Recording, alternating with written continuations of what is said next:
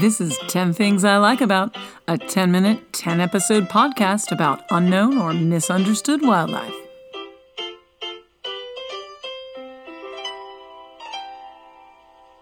Welcome to 10 Things I Like About. I'm Kirsten, your host, and this is a podcast about misunderstood or unknown creatures in nature. Some we'll find right outside our doors, and some are continents away, but all are fascinating.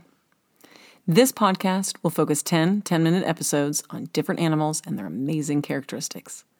Please join me on this extraordinary journey. You won't regret it. This episode continues the Vaquita, and the second thing I like about the Vaquita is their habitat.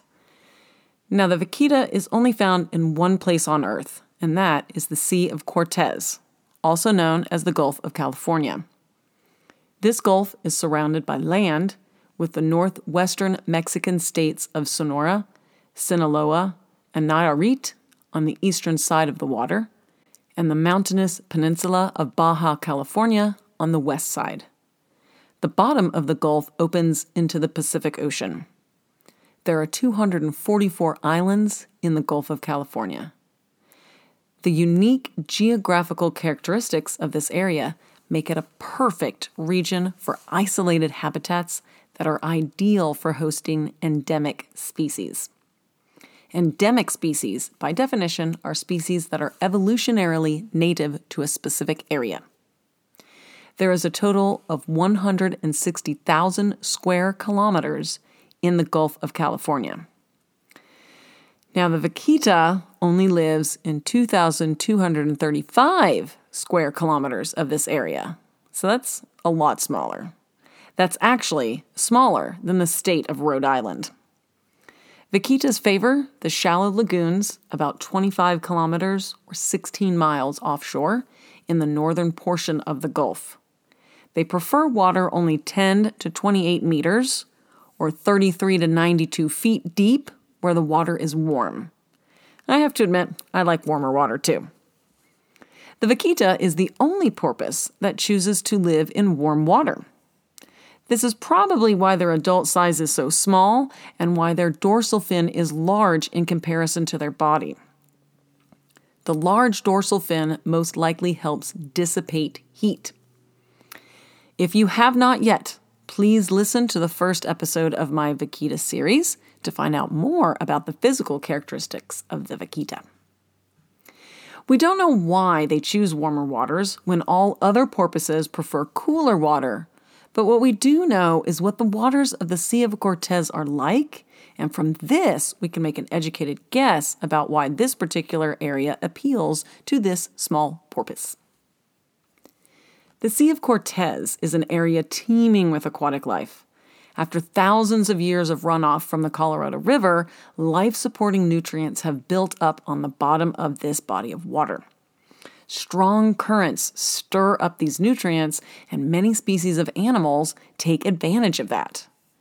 In this natural inlet, there are 23 priority sites for marine biodiversity, 42 priority sites for terrestrial biodiversity, and 62 priority sites for bird conservation.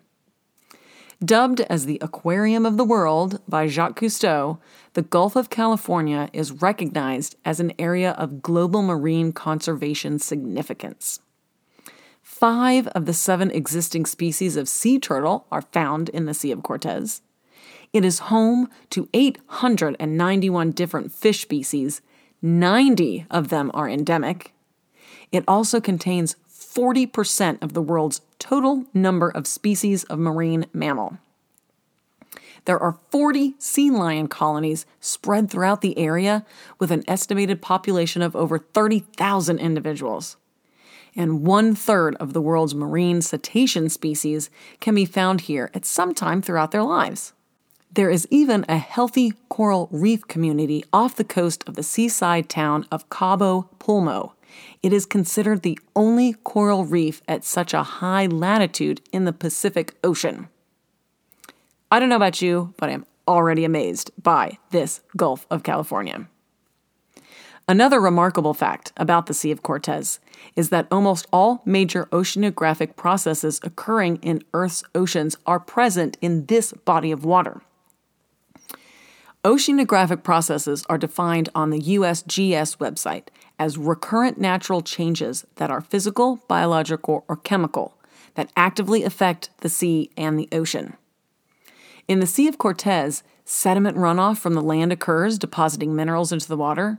This area is also still actively expanding, essentially creating a new ocean. Turbulent tides and currents mix up the sediments from both expansion and runoff.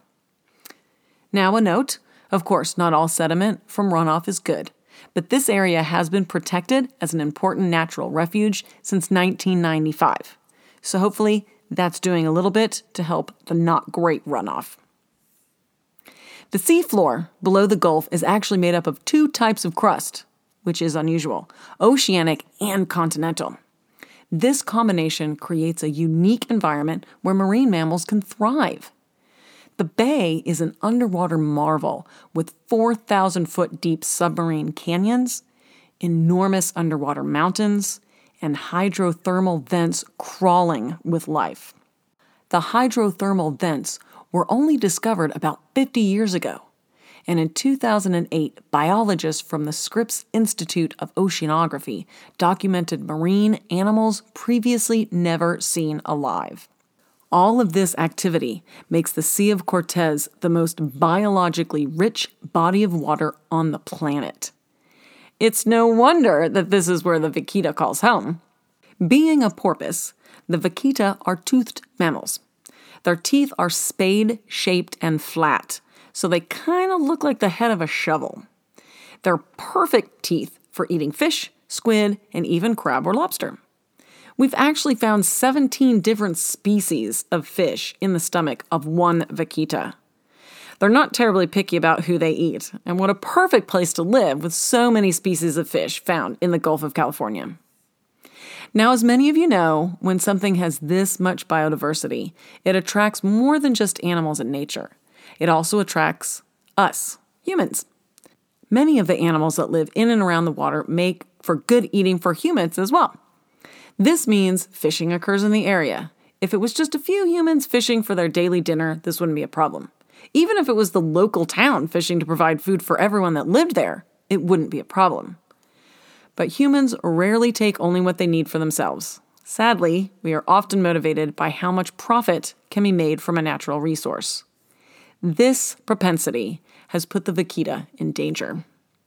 I will focus later another episode on the conservation status of the vaquita, but I'd like to touch on one of the fish in the area that our overfishing of has impacted the vaquita population as well as the fish itself. The totoba fish are found in the same exact area of the Gulf as the vaquita.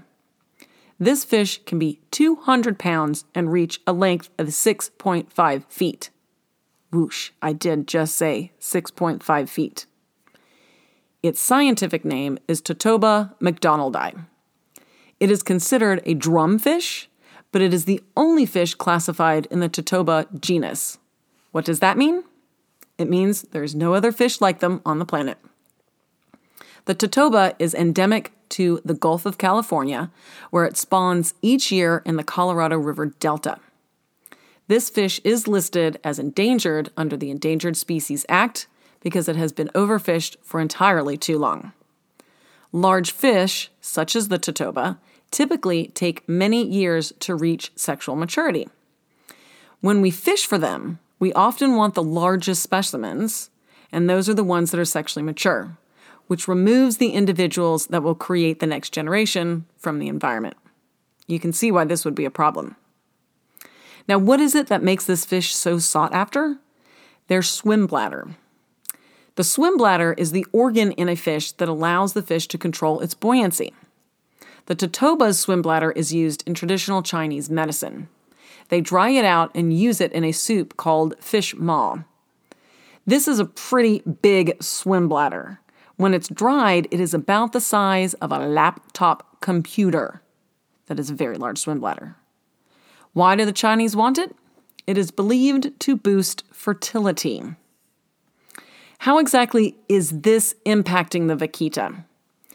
The adults of this species of fish are not something the vaquita would eat because they are actually larger than this small porpoise. The problem comes with the fishing method. Most fishermen that commercially fish for totoba want to catch as many as possible and, therefore, use gill nets. Gill nets are cast out and catch whatever they catch. They are not a targeted fishing method.